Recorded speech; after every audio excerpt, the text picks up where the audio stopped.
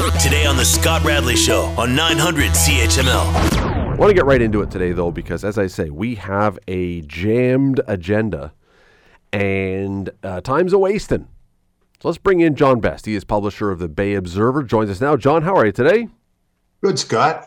Appreciate you doing this. As always love having you on here to talk about some stuff to do with the city and city issues. And, we didn't get to chat last week because I think after we talked was when they announced that the LRT had not a brand new route, but a twist, a sudden M. Night Shyamalan ending twist here on the way they're going to do the LRT. Were you surprised, as I was, that all of a sudden at this point we're getting new directions? Not really, Scott, because I think the problem with the project that has become evident really in the last year or two is that there's probably not enough money to go all the way from McMaster to Eastgate. They've got $3.4 billion in 2021 dollars, and we all know what's happened in the intervening 2 or 3 years. So I think they are looking. I think the primary reason for this change is saving money, and hopefully with the money saved to be able to extend the LRT as far as they can get before either the funds run out or somebody comes up with more money. The issue here, Scott, was the original plan called for a LRT only bridge that would connect King Street with King Street at the 403 with Main Street at the 403. So it was going to be kind of an S-shaped bridge.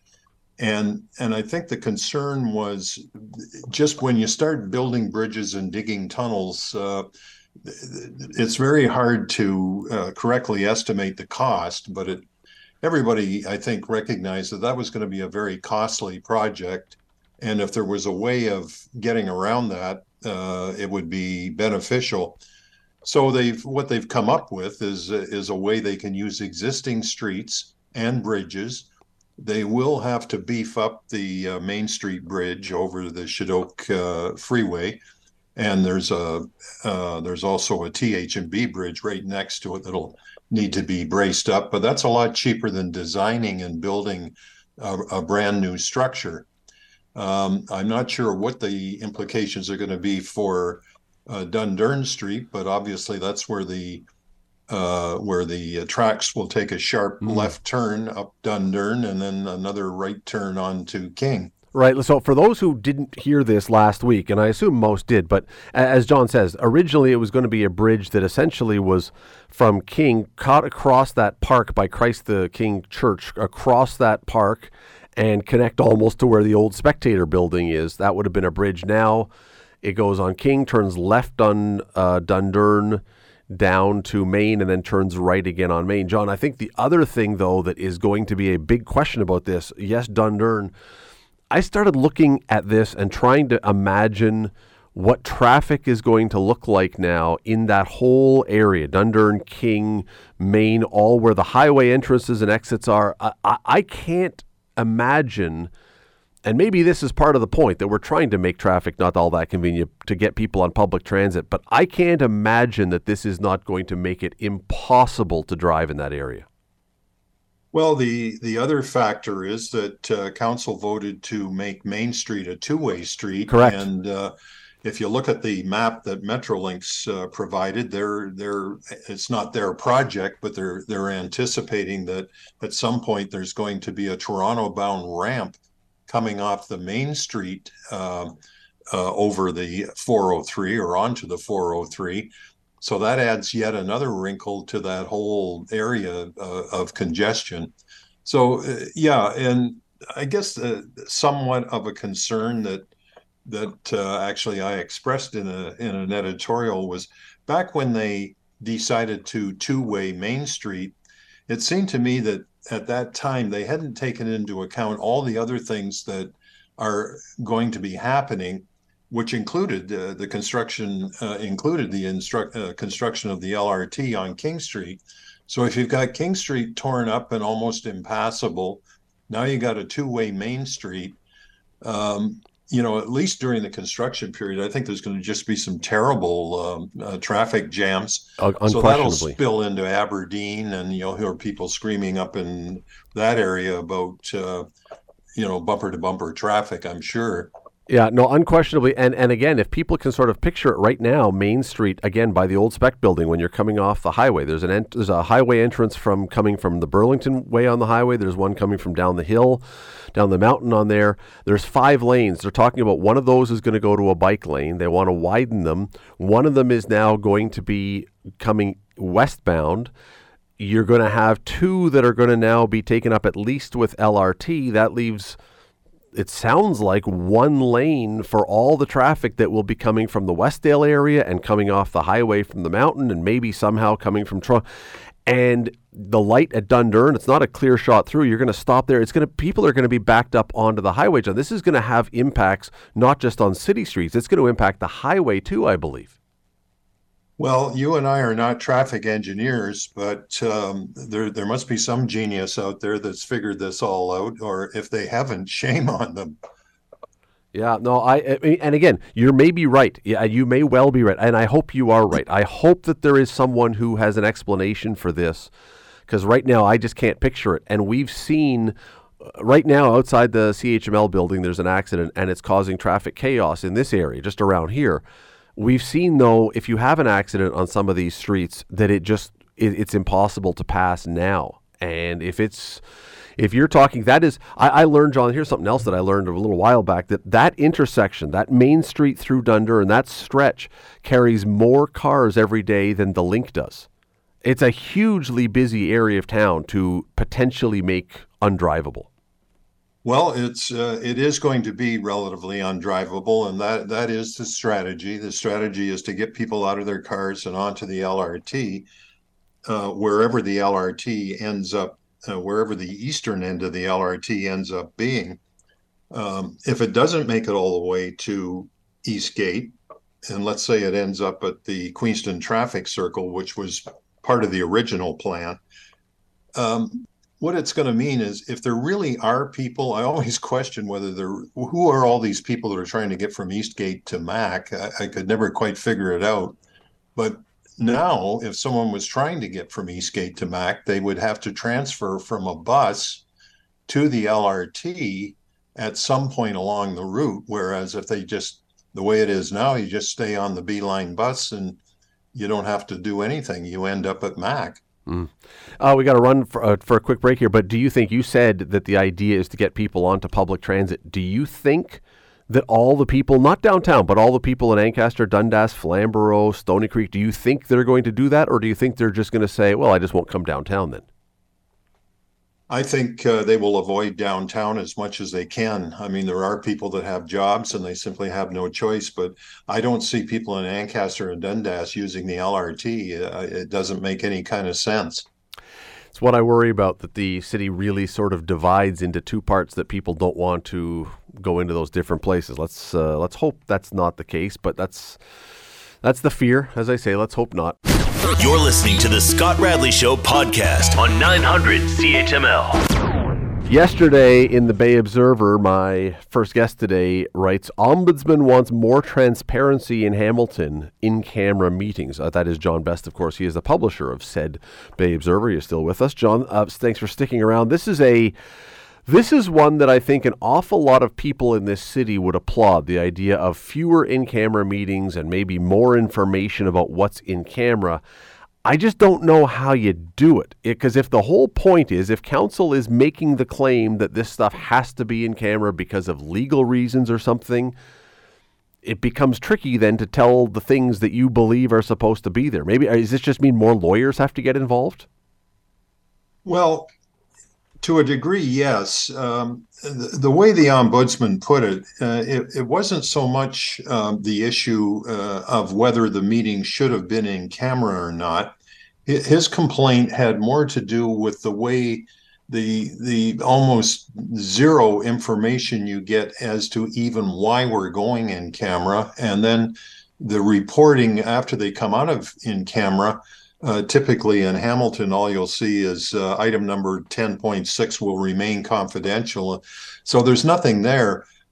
he thinks that more can be done to explain why we're going into camera, what's being, to some degree, what is being discussed without defeating the purpose of going into camera. He just thinks that we're not being very creative. I don't think it's a creativity problem. I think it's absolutely a problem of just not wanting the public to know what's going on. And it's the issue that he was adjudicating. Somebody made a complaint about the in-camera meeting where council found out about the trade wind friction report on the Red Hill. So that was, we found out what happened at the meeting thanks to the Red Hill inquiry. It cost us $28 million to find out, but there was quite a bit of testimony about what went on in that meeting. And it was basically councillors screaming when they found out that this report had not been released, that might have had some bearing on all the accidents that were happening on the highway. So it was a 6-hour meeting, and someone filed a complaint. And I'm not sure, it was 3 years ago, and I'm not sure why the ombudsman just got around to dealing with it now. But his general view was, tell people as much as you can about why you're going into camera, which there's 5 or 6 different reasons you can go in camera. Be a little more forthcoming about explaining which one you're relying on. And then the other suggestion he made, which I think is a very good one, is you should have a audio or video or both recording of the in-camera meeting, so that if there are complaints in the future, the ombudsman can just review the tape and decide whether everything that was discussed was appropriately in camera or not. Yeah, maybe the fact that it took 3 years was too many in-camera meetings. Just way behind, too many things behind the scenes that were happening here. But it does seem that there is a default position. Though, so you mentioned the friction report. This was also obviously a story with when the sewer leak story happened, and we were told at that time, as I recall, that, our lawyers told us that this kind of thing should be kept quiet. We had to do this, that was lawyers' advice. Makes me wonder if the default position always is keep it in camera, and we need some people who are not so willing to always make that the default position. Well, and I haven't frankly seen any great difference with this new transparent council than what we had before. You still get the chair reading off this message on a card that explains that they're going into camera. I haven't seen any great reluctance by councillors, some of the new councillors, to go in camera. So it doesn't seem to have changed, even though the personnel have changed significantly. As much transparency as possible is what everybody hopes we get, but I think Hamilton, and he mentioned it, he said he's written letters to Hamilton Council, said, there's some things you need to change. He said that they basically ignored his suggestions for being a little more open about how they report on these meetings. And he's strongly advocating that there be an electronic recording of the meeting. I suppose the argument against that is that somehow it could get out, but frankly, that's up to the clerks to manage their process so that if it's not supposed to get out, that it doesn't. But it's Hamilton, and we don't always play by the rules, and it doesn't sound like, frankly, that clerks or whoever's been dealing with the ombudsman are particularly concerned about his concerns. John, I am loath to even say this out loud in this city for fear that someone might hear this and agree to the idea, but I almost wonder, do you put the ombudsman on full-time salary and say, sit in all the in-camera meetings, and if there is a point at which the ombudsman can put up his hand and say, this is no longer needed to be in camera, bring it out. Or something. Because we don't know. Here's the problem, and it's a valid point that they raise and you raise. We don't know what's going on in camera. This stuff could all be legitimately in-camera worthy, or it could not, and we simply just don't know. There's no real way to know, unless there is someone there who is entirely independent, listening to this whole thing, who has the lever that can pull to say, okay, the window's open again. Yeah, it's not going to happen. We don't know what we don't know. And unfortunately, notwithstanding the ombudsman, this is something that was added to the ombudsman's portfolio. I don't know how long ago, but initially this was not something that the Ontario Ombudsman had any jurisdiction over. And then they added it. And now I think he said he spends, I don't know, 50 or 60% of his time adjudicating whether various in-camera meetings across the province are appropriate or not. So it's certainly an issue that somebody's concerned about. Members of the public are making these complaints, but I haven't frankly seen any operational difference. Yeah, we will. Who knows? Maybe they will do this, but I'm doubtful for the very reason you just said. The fear that somehow this leaks out, and therefore it's too risky to put something on tape because, even Nixon didn't want things on tape because of fear they would leak out. Though they kind of did, but sort of. Not quite the same thing, but you get the idea. John Best from the Bay Observer. Always love having you on, John. Thanks for doing this. My pleasure. You're listening to the Scott Radley Show podcast on 900 CHML. Today, if you didn't catch this on the news already, today was the fall economic statement from the federal government. And, well, let's put it this way. It was a little less than a week ago that the Prime Minister said that the federal government, that his government has, quote, always exercised fiscal restraint. A few people rolled their eyes when he said that, and today it kind of got backed up. The debt is going up. The federal government is expected to post a $40 billion deficit this year, which is larger than expected. And what it's costing us to pay the debt is ballooning because of interest rates and because of other things. It is a number of stories that have reported on this today use the word gloomy. I don't know if my next guest will use that word. Let's find out. Dr. Laurie Turnbull is Professor and Chair of Public and International Affairs with Dalhousie University. Thank you for doing this today. Anytime. Thanks for having me. Is gloomy an appropriate word, or would you pick a completely different word? I mean, I think gloomy is fair at this point. Yeah, I mean, we knew a lot of this, I think, because so much of it was leaked yesterday. And so there weren't a whole lot of big surprises in this. We knew that the spending was going to be to the point that the deficit would be bigger than projected. Lots of people are pointing out, hey, look, this is going to be spending that is going to make Tiff Macklem hike interest rates because this is trying to manage inflation. So, oh my God. So there's that side of it. On the other hand, a lot of people want to see some kind of response to the affordability crisis.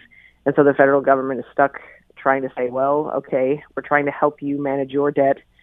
Our debt's getting bigger. Your debt's getting bigger. Nobody wants the interest rates to get worse because then everybody's debt keeps getting bigger. And so it's kind of a mess. Didn't Tiff Macklem, it was about a week or two ago, just say that, or maybe it was a little longer than that the government is working at cross purposes with him, that he was sort of begging them to stop putting so much money into the economy?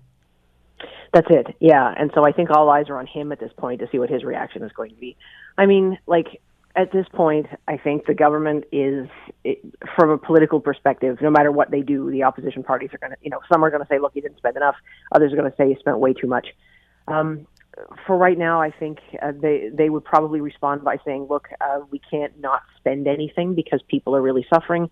So we've tried to make targeted measures. So instead of giving everybody cash in hand, they're saying we're going to allocate a chunk of funds over here, trying to encourage construction of rental property. That's not going to happen until 2025. And we're doing these very specific things. And that way people will feel some sort of help with the affordability crisis, but yet they're not flooding the system with money. But we'll see, right? We'll see what the monetary policy response is. One of the headlines that a lot of people picked up on today is what Canada is going to be paying, is going to be paying to service our debt. Yeah. And they're saying 5 years from now, by 2028, we are going to be paying almost $61 billion a year in interest. That's not something governments can just cut out of the budget. We owe that. That is interest like paying on your mortgage. And that's a third bigger than we pay on the entire military. I mean, it's an extraordinary amount of money that we are flushing down the toilet. It works out to $1,500 per Canadian per year. So if you have a family of four and you're paying taxes, $6,000 of taxes are going just to servicing our debt. It's such an extraordinary waste of money, essentially, that could go into other things. Yeah, and I mean, that's the challenge, right? Is just looking at that number and thinking, good Lord, like that's the state we're in. And there have been lots of people that have pointed out that this government is not acting with a fiscal anchor, does not want to observe parameters around spending in a way that they have to because we are in such an economically difficult time.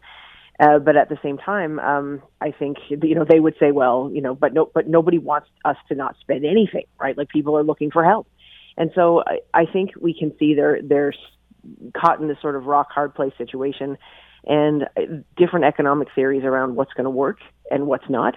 I mean, you can go out and span a whole range of opinions where some people are saying, "Good grief, we've got to work on this. We've got to stop spending. We got to get all these numbers down." And other people will say, but look, people don't have a place to live. And this is not something that is all just because of COVID. No. This is not, this is years in the making. This is a crisis that has been years in the making. Multiple governments are responsible. We can also talk about provincial governments and what they're doing to participate in all of this. Their spending is high too. So it's all a kind of mess. One of the little bit of a head scratching moment today from Chrystia Freeland you talk about the housing crisis. One of the things, I'm not blaming, it's a situation. We have had a lot of people come into this country. It is one of the contributing factors in the fact that we have housing challenges. And she said today, well, we're going to bring in a lot more foreign construction workers to help build the houses. And all I could think is, but don't they need a place to live too? I mean, every time you bring somebody in, they've got to live somewhere. Exactly. And I heard a very smart person make a very smart point about this when I was at a conference recently about how if a family has a child, we're increasing the population, but you don't need a new house right now. If an immigrant family comes, that's wonderful, but they need a house now. And so, what are we doing? And it really concerns me that Freeland was explaining today that money for the to try to incentivize rental property construction, that doesn't flow until 2025. And so, what's the plan till then? And she was saying, well, these are programs that are already going, and there's the fund that they've got to incentivize municipal governments to build, to change their bylaws so that funding will flow their way. And it's all just like, oh boy, what is this going to do for people today? What is it going to do for people tomorrow? Even the mortgage thing. Do you have to wait to the point that you're completely screwed and you're in a bank crying because you're not going to make your mortgage? How bad does it have to get? Let me throw triggers. Yeah. Let me throw something at you that I don't know if you know the answer to this, but maybe, one of the ways, if we are facing a huge problem with revenues for the government to control spending, maybe even, although I've never heard anyone in recent years talking about even actually paying off any of the debt. That's not even been discussed. But it's long been said, look, if we reopen our oil and gas industry the way a lot of people or some people have said we could, that's millions, tens, hundreds of millions of dollars potentially flowing into the federal coffers. But of course, we got the people arguing about climate change. Do you think there comes a point when people's their personal bottom line overrides their philosophy about things like climate change, and they say, look, I got to bite my lip here and I really got to grind my teeth, but we got to do something like that? Of course. Absolutely. People have to live. And I mean, on the one hand, you can say, we're all screwed if we don't take care of the climate, and we can't keep putting that off. We can't keep putting that off. We can see it now. That and over the summer, we can see wildfires. We can see different catastrophes around the world that are because of climate change. It's not like we're avoiding. It's not like we're really putting off the consequences. We're not. We're living them. We're seeing them. At the same time, people deal with that basic need structure. You need a place to live. You need clothes. You need food. Then you start worrying about other stuff. And so, do I think that the Liberals are going to reverse course on this and they're going to, recharge oil and gas? No, definitely not. But I also don't think the Liberals are going to be in power for much longer. And I don't know what kind of conversation Danielle Smith is going to have with a future Pierre Poilievre if that's what happens. So, I don't know. No, I wonder. I wonder the same thing. Clearly there's a lot of people who feel very strongly or dug in very deeply on on climate change. But I also, I do wonder if the Conservatives come in and on day one they say, let's open the taps here. We've got all these countries in Europe. Germany was begging. Japan was begging for our oil. We could be bringing in billions of dollars to help cover some of these costs. And we'll be giving them clean oil that they don't have to get from Saudi Arabia or Russia. It's a win-win. That would not be popular everywhere, but boy, it might have a big impact on our finances. And but I mean, what does that do for our net zero goals? What does that do for our relationships around the world? Pierre Poilievre doesn't seem terribly concerned with those things. He talks about Canada and bringing it home and all that stuff, and he's not happy when the Prime Minister travels globally and has these sorts of meetings and makes these kinds of commitments. And so I don't know. I think that things could be very different under a different government. It will be interesting for sure. That is Dr. Laurie Turnbull, Professor and Chair of Public and International Affairs at Dalhousie University. We always appreciate you coming on here. Thank you for doing this. Thanks for having me. You're listening to the Scott Radley Show podcast on 900 CHML. Let me bring in a guy who not just doing a great job on CHCH Sports, but also if anyone out there, if you're playing around with your phone one day and suddenly all the characters are in Mandarin, this man knows how to resolve your problem. His name is Bubba O'Neil. How are you? I know how to do it. I just don't know how to undo it. That's the problem. What a horrifying half an hour that was. We mentioned on the show last night about in the press box the sad whimpering sounds coming from Bubba O'Neil's chair when his phone went completely full-on Chinese. I didn't know what to do, and I know you gave me some assistance, but I don't know if it was helpful. It is truly a moment of panic when your connection to the outside world changes to a language. And it wasn't even. The worst part was it wasn't nothing against Chinese, but at least if it was in, say, Spanish, there are letters that you recognize, or French, you could work your way through it. Sure. I don't recognize any Chinese characters. I know you don't either. That was tough. It was really tough, and you're right. Had it been French, I would have totally figured it out. Italian, German, anything, you could kind of piece it together. But when it's all in actually, what we did discover is that there's three different types of Chinese. Yes. There's the Mandarin one, there's the Hong Kong, there was different versions. Yep. I'm like, oh my God, and what a panic. And the thing is, I still don't know how I did it. Right?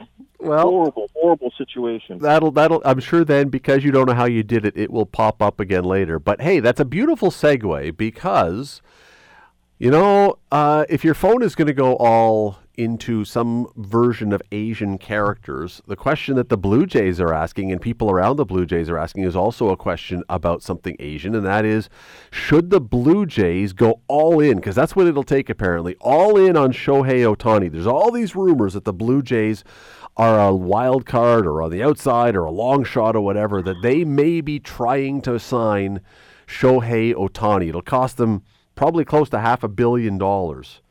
Is this a player that you spend that much money, that you go all in on?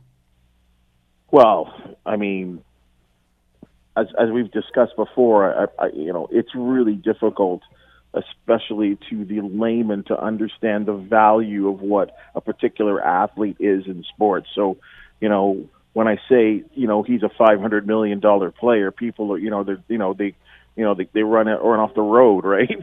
So, but, in terms of what it's going to cost you and what the value of great baseball players are, that's what he's going to be valued. You're talking about a two-time unanimous MVP this season, and he's that good. He'll get the money. He'll get the money somewhere. He'll get it from somewhere. But the problem is here, Scott, right? I mean, and I know these are reliable. Jeff Passan has started something last week, followed up by, I can't remember who the other one was, but two reliable baseball sources have started the story that the Blue Jays are sniffing around. And the problem is, I just don't see it. I don't see him coming to Canada. I believe he's probably going to end up staying exactly where he is. That's just my opinion. Oh, I don't think he'll stay there, but I think he'll stay in California or somewhere like that. I think the Dodgers will sign him, or San Francisco or something. Yeah. But I actually think he's going to stay with the Angels on a shorter term, shorter-term deal. Because remember, right now, and it's funny that we're saying this, he's kind of damaged goods in a sense, because as great of a hitter that he is, an outstanding high-end hitter, he's also an outstanding high-end pitcher as well right now. And has had, what is the equivalent of Tommy John surgery? So he's able to play and hit and be and be a designated hitter, but he can't pitch. But he has every intention of pitching. So if the Blue Jays get him this season, he won't be able to pitch. So, and that's what I see, like damaged goods. And that's what makes him so valuable, that you're getting both. You're getting a star pitcher, one of the best pitchers in baseball, and one of the best hitters in baseball in one person. That's why... one person. We haven't seen anything like this since Babe Ruth. Even then, Babe Ruth, if we go back, and my history may be slightly fuzzy on this, but I don't think so. Babe Ruth didn't do it at the same time generally. He was a great pitcher, but an okay hitter, and then gave up pitching and was a great hitter. He was never, it's not sacrilegious to say that Shohei Ohtani is by far the best two-way player in baseball history. Right. Well, and cresting right now, and statistics would tell you these kinds of things, that we have metrics now that can tell you the value of a baseball player to a team on an individual basis.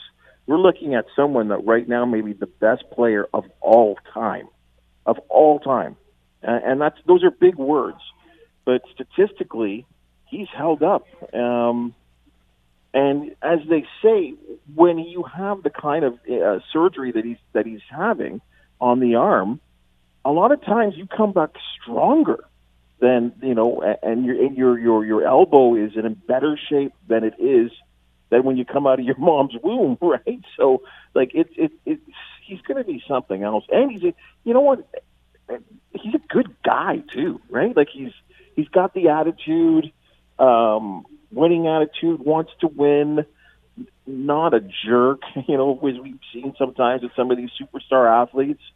He's everything you want. And you're right. And in terms of the Blue Jays and the international aspect on the lone Canadian team, it's a beautiful story. I just don't see him coming here. Yeah, and the other problem that I worry about, if they ever were, and again, I have very little faith that the Blue Jays ever, if it came right down to it, would spend that kind of money. I just don't believe that they would. But even if they did, how then? What have you then set the bar for Vladimir Guerrero Jr. that he's going to want, and for Bo Bichette? And how do you possibly pay those guys? And then if you do, how do you have even $4 left for anybody else on the team to sign? Unless Rogers decides we're going to have a $1 billion payroll, who cares? It becomes ludicrous. There's just I don't see the Jays being like the Yankees or the Red Sox or the Dodgers, who will say, I don't care what our budget is. Scott, and I think on any other year I would totally agree with you, but I think it's different this year. Two reasons. Public relations department with the Blue Jays, it's as low as it's ever been, based on the way they ended the year. And then the sort of, do I call it an apology by the management, by the two, the president and the general manager, and those press conferences could have not have been a worse public relations disaster. The fact that they've been knocked out of the playoffs in what you would call the wild card or the first round, or at least the play-in round, for the last three out of the 4 years, that's a major problem.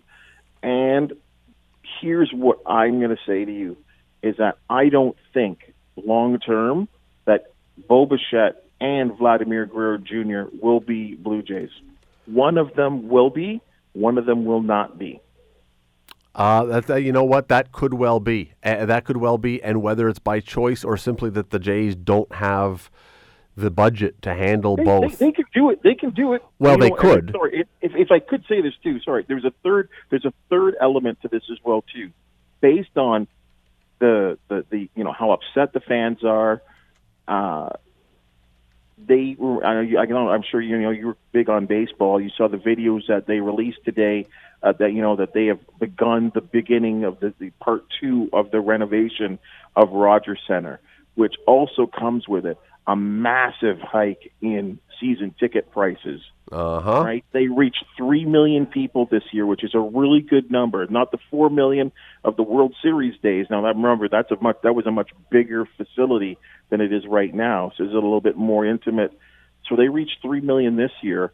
They are not going to get that number unless they do something that is going to blow people's socks off. And with the prices of tickets that are going to go up, we're now getting close to Raptors and Leafs prices now for a baseball game. Yeah. Those days of those, $15 tickets, even up in the 500s, they are long gone.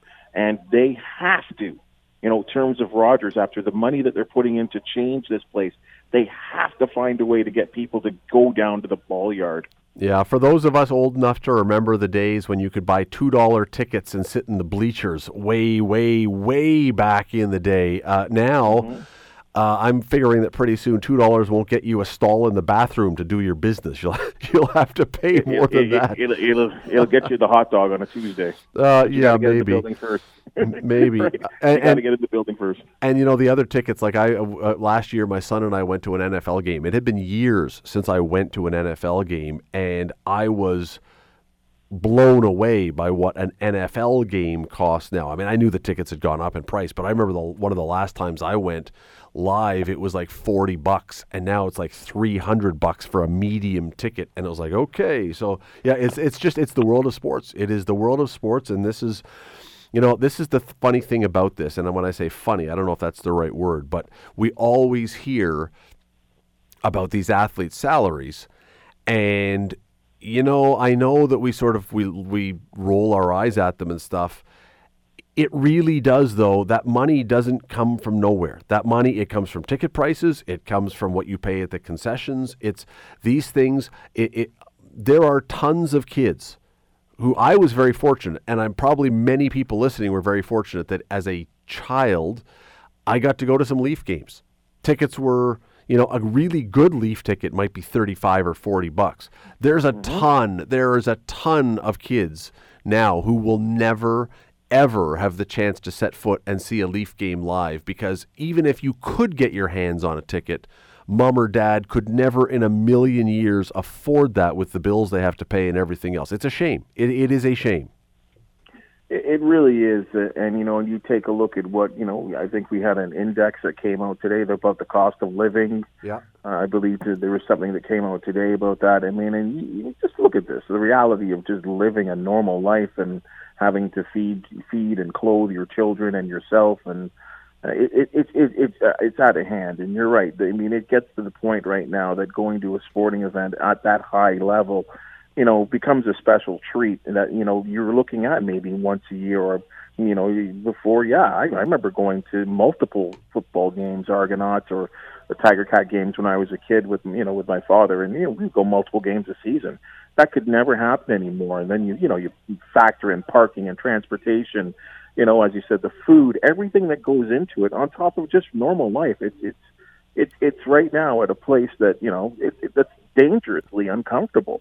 I would argue that probably many people listening, most people listening, maybe, that right now, if I had a pair of Leaf tickets in my hand and said, I will sell them to you at face value, that many people would say, with my mortgage, with my food bills, with my gas bills, with everything else, I'd love to, but sorry, I can't do it. And 20 years ago, maybe 15, maybe 10 years ago, no chance that's the case. You give someone, you say, I'll sell you Leaf tickets at face value, every single person probably would have grabbed them. Yeah, and that is a real sad reality, But I will say this, on top of that, though, we're almost at a point right now because of, and I know we've discussed this on your show before, TV is so good now that you almost don't even have to go to the game unless you really, really, really want to be there, right? But as it stands right now, the only really way to get there is if it's a corporate situation or someone has corporate season tickets. It's just the only way you can do it and get a decent seat and then really enjoy the experience and being close to the players. It's just and it's not going back, right? It is not. And I don't. There's no like inflation the other way. No, the players are not suddenly going to say, Shohei Ohtani is not suddenly going to say, you know what, I really want to help the fans, so I'm going to work for $12 a game. Right? I mean, and I'm being obviously totally facetious, but he's not. If the Players Association would fight it, they'd be furious. You take the biggest money you can get because then it moves this needle for all the rest of the players. All right, we got a couple minutes left. I do want to change tack. One thing, I got a couple things I want to get to. I don't know if we'll get to both. Very quickly, if you're the Edmonton Oilers right now, who are struggling unbelievably, unexpectedly and unbelievably, and it looks like you are probably a week or two perhaps away from your season being right down the toilet. Do you trade Leon Draisaitl and try and say this season is done, he's going to be a free agent in a year, we're going to try and get a bunch of stuff for him? Or do you hold on to him and you pray? Wow. This is not even $1 million. This is a $2 million question. And I can't even give you a proper answer to this, Scott, because it's so baffling what we're seeing there. This team's on pace for what, 52 points? They could win the draft lottery again, which is unbelievable. Which would be unbelievable. And again, with the NHL's point system and the fact that you're not getting 3 points for a victory, like we're already at a point right now. They're so far behind, and so many teams are ahead of them that catching and passing those teams, you're going to have to go on like I'm talking like a heater of all heater. Like you're going to have to win in regulation. You can't share points. You're going to have to win like 15 in a row or something like that to get back to where that team really should be. Yeah, there's structurally a lot of things wrong with that team. As we're seeing, they don't have a goaltender. They don't have a second goaltender. Their defense is maybe not as strong as it can be. You know, Leon Draisaitl, will that get you all that you need? I don't think so. And he's too important of a chip to that team, is he not? Yes, but he's also going to cost you an absolute fortune when it becomes... if I'm the Oilers, and there's a team out there that will trade me an established, proven long-term goalie and a really good defenseman, and even if I have to give up Leon Draisaitl and my first-round draft pick this year, if I'm the Oilers, because I think other than the goalie and defense situation, their forwards will still be good enough. I would do it, but I mean, I just, it's what a mess they are. Davis, you're going to punch me in the head. I kind of agree with what you're saying there to rebuild, and if that's your mentality, I'll trade McDavid before I trade Draisaitl. Wow. Well. Hey, they traded Gretzky and won a cup, didn't they? They did. Right? Yeah, they did. And they did. And now, mind you, they had a lot of good pieces on that team too. We got to run. We got to run. But I'm going to ask you this. I'm not going to ask you about the Grey Cup. Everyone said everything. It was fantastic. I don't think you're going to disagree that it was a great week and a great event and a great game and all the rest of the stuff. How many years away are the Hamilton Tiger Cats from finally doing what Montreal did? And Toronto the year before, and Winnipeg the year before that. We are now the longest suffering fan base. When is it our turn? Oh, come on. You want me to answer this in 20 seconds? Put it this way. Do you believe the Ticats are a player or two or a slight tweak away, or are they a long way away? I think we're closer than we actually think. I really believe that. I really do. Like it's not that far away. They're not that bad of a team. Yeah. So, yeah. When you consider that Montreal was a mess in the offseason, they couldn't get guys to sign there, and all of a sudden, look at what happened to them. They lost the best receiver in the league. They lost one of the more established veteran quarterbacks. So in this league, anything can happen. I'm glad we're not in Ottawa, and I'm glad we're not in Saskatchewan. I'll just say that. There you go. There's Bubba O'Neil from CHCH, whose phone now works. You can call him, and he can talk English when he answers the phone, or at least understand what the phone is saying. So that's a positive thing. Appreciate you doing this. Have a great night. Hey, thanks for having me, bud. You're listening to the Scott Radley Show podcast on 900 CHML. This story, when I read this, I don't own an electric vehicle. I may someday. I don't have any objection to an electric vehicle, certainly. I just haven't owned one. And this story, I will tell you, made me and probably a lot of other people sort of say, maybe it's not time yet. Now, that may be an unfair conclusion to draw, but here in very short order, here's the story. A guy from Stoney Creek had an electric vehicle. It had just passed the warranty cutoff of 160,000 kilometers. The engine light went on. He took it in. They said, you're going to need to replace the electric battery, the EV battery.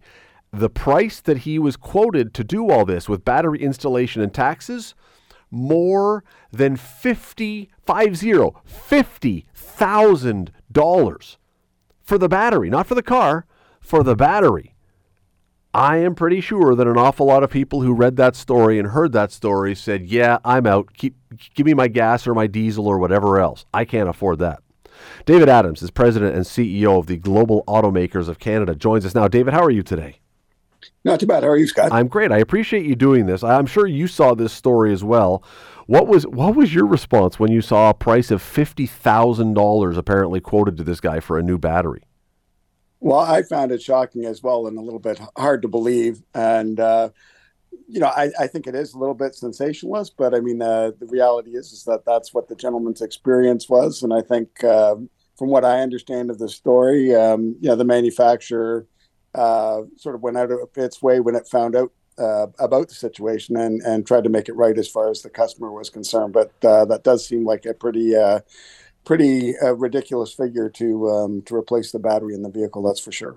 We don't know all the details behind what the people at the garage saw or whatever else, but is this could this partly be that so few people still, relatively speaking, own an electric vehicle or know much about them, really? They may even own one and not know a lot about it, that, you go to a garage and if you don't know what you're talking about, you could almost be told anything. Well, I think it's a situation where, purchasing a new EV, you're right. And I think for a lot of people, there's still some reticence about, well, how long will the battery last and will I have to replace it? And, those are sort of some natural, I think, concerns with any new technology. But I think the reality is that, all of these batteries in vehicles now are warranted for at least 8 years. And, a kilometerage restriction as well. But the reality is that the expectation is, and I think the early experience is showing, despite this gentleman's circumstance, that the batteries will last even longer than that and probably could outlast the life of the vehicle. And certainly that's what the manufacturers are hoping for too, because they don't want anybody to go through the type of experience that this gentleman went through. What is the tech? Where is the technology right now? Because we know that in this country, the federal government and some of the provincial governments, especially here in Ontario, have put a lot of money, billions of dollars, towards EV plants, EV battery plants. Where is the technology right now as far as time frame for lasting and amount you can drive and all that stuff? Where are electric vehicle batteries at this moment?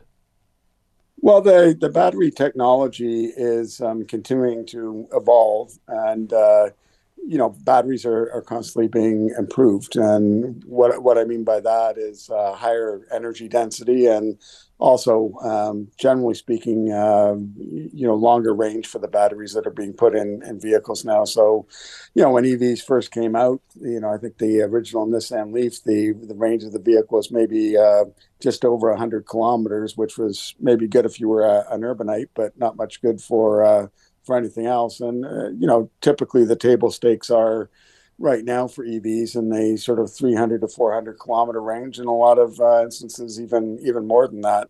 That's sort of the range expectation that I think consumers can have when they go and look for any new EV in the market these days. As I say, the technology is continuing to evolve, and some manufacturers are looking at, moving into solid state batteries away from lithium batteries. And, I think that's maybe a natural concern of consumers as well as, do I want to buy a vehicle right now because I'm not sure where the technology is going in the future. But, our reality is that the federal government, before the end of this year, will likely be bringing in a national zero emission vehicle mandate, which will require vehicle manufacturers to sell a certain percentage of zero emission vehicles, meaning pure electric vehicles or plug-in hybrid electric vehicles.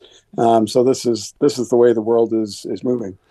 You just mentioned about the question about whether to buy. You made me think back to the day once upon a time, and this is really showing my age, but where my dad went out to buy, couldn't decide between a Betamax and a VHS because, one of these was going to last. And we bought the Betamax and we're instantly out of date. But I think that's with the price of these cars right now, and they still, every car is expensive, not just these ones.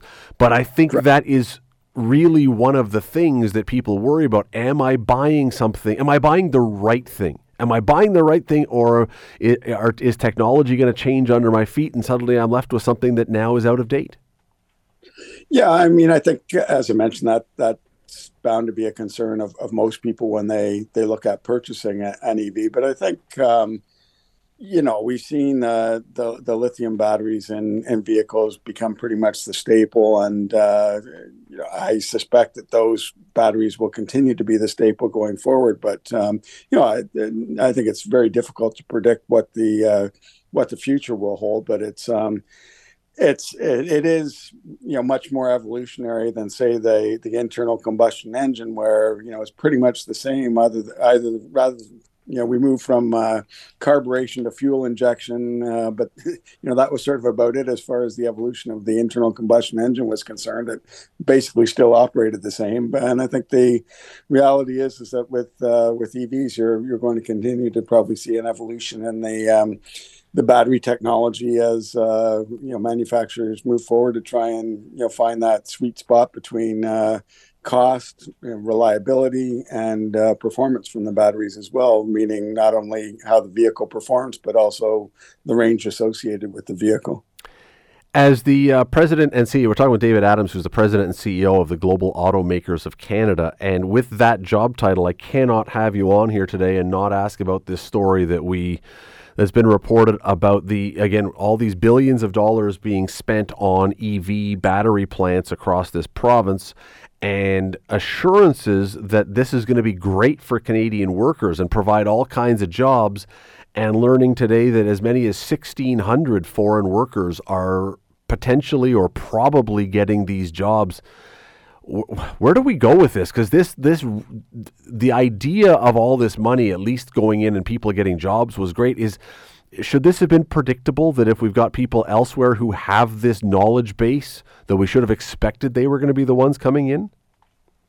Well, I think you have to look at it holistically in terms of as we make this transition, I think, to electric vehicles, whether it's on the vehicle production side, the vehicle service side, building the battery factories. It's a whole set of new sort of specialized knowledge that is different per se than making internal combustion engine vehicles, for instance. And I think the reality is that Canada, like a lot of countries, has a skill shortage, and that's why I think to a certain extent our immigration policy is such that we're encouraging immigrants that have the skills that our country needs. So, I think the idea is to certainly employ Canadians where we can, that have the skill sets to be able to do the work. But in certain circumstances, there are going to be situations where, that may not be the case, and the specialized skill set that's required is only available elsewhere. But no, I think yes, the government has invested billions of dollars in these battery manufacturing facilities, and it's reasonable that Canadians would want to see a payback in terms of jobs and economic spin-offs arising from that investment. And certainly my belief is that will be the case. Despite some of the parliamentary budget officers' reports out when they have looked at these investments. I don't know exactly, maybe I don't know exactly when most of these plants are supposed to open and be fully up and operating, but is there theoretically enough time between now and then that even if there were people who had the knowledge base already, is there enough time to train Canadians that we wouldn't need to do that? If it's a couple of years, is that long enough to teach someone what they would need to know to work there? Yeah, I think for sure, and that's all part of the plan. I mean, the plants, as near as I'm aware, won't be ready for at least 2 or 3 more years. So that would provide sufficient amount of time to undertake the training necessary to ensure that we have, a skilled workforce in those facilities, both building those facilities and then working in them as well. And that is David Adams. He is the president and CEO of the Global Automakers of Canada. Really appreciate you taking a few minutes to talk today. Thank you for this. No problem at all. The Scott Radley Show, weekday evenings from 6 to 8 on 900 CHML. The Scott Radley Show podcast is available on Apple Podcast, Google Podcast, and wherever you get your podcasts. I'm Scott Radley. Thanks again for listening, and do not forget to subscribe to this podcast. It is free. You will never miss an episode, and also be sure you rate us and review us. Whatever you think of us, we'll take it. Thanks for listening.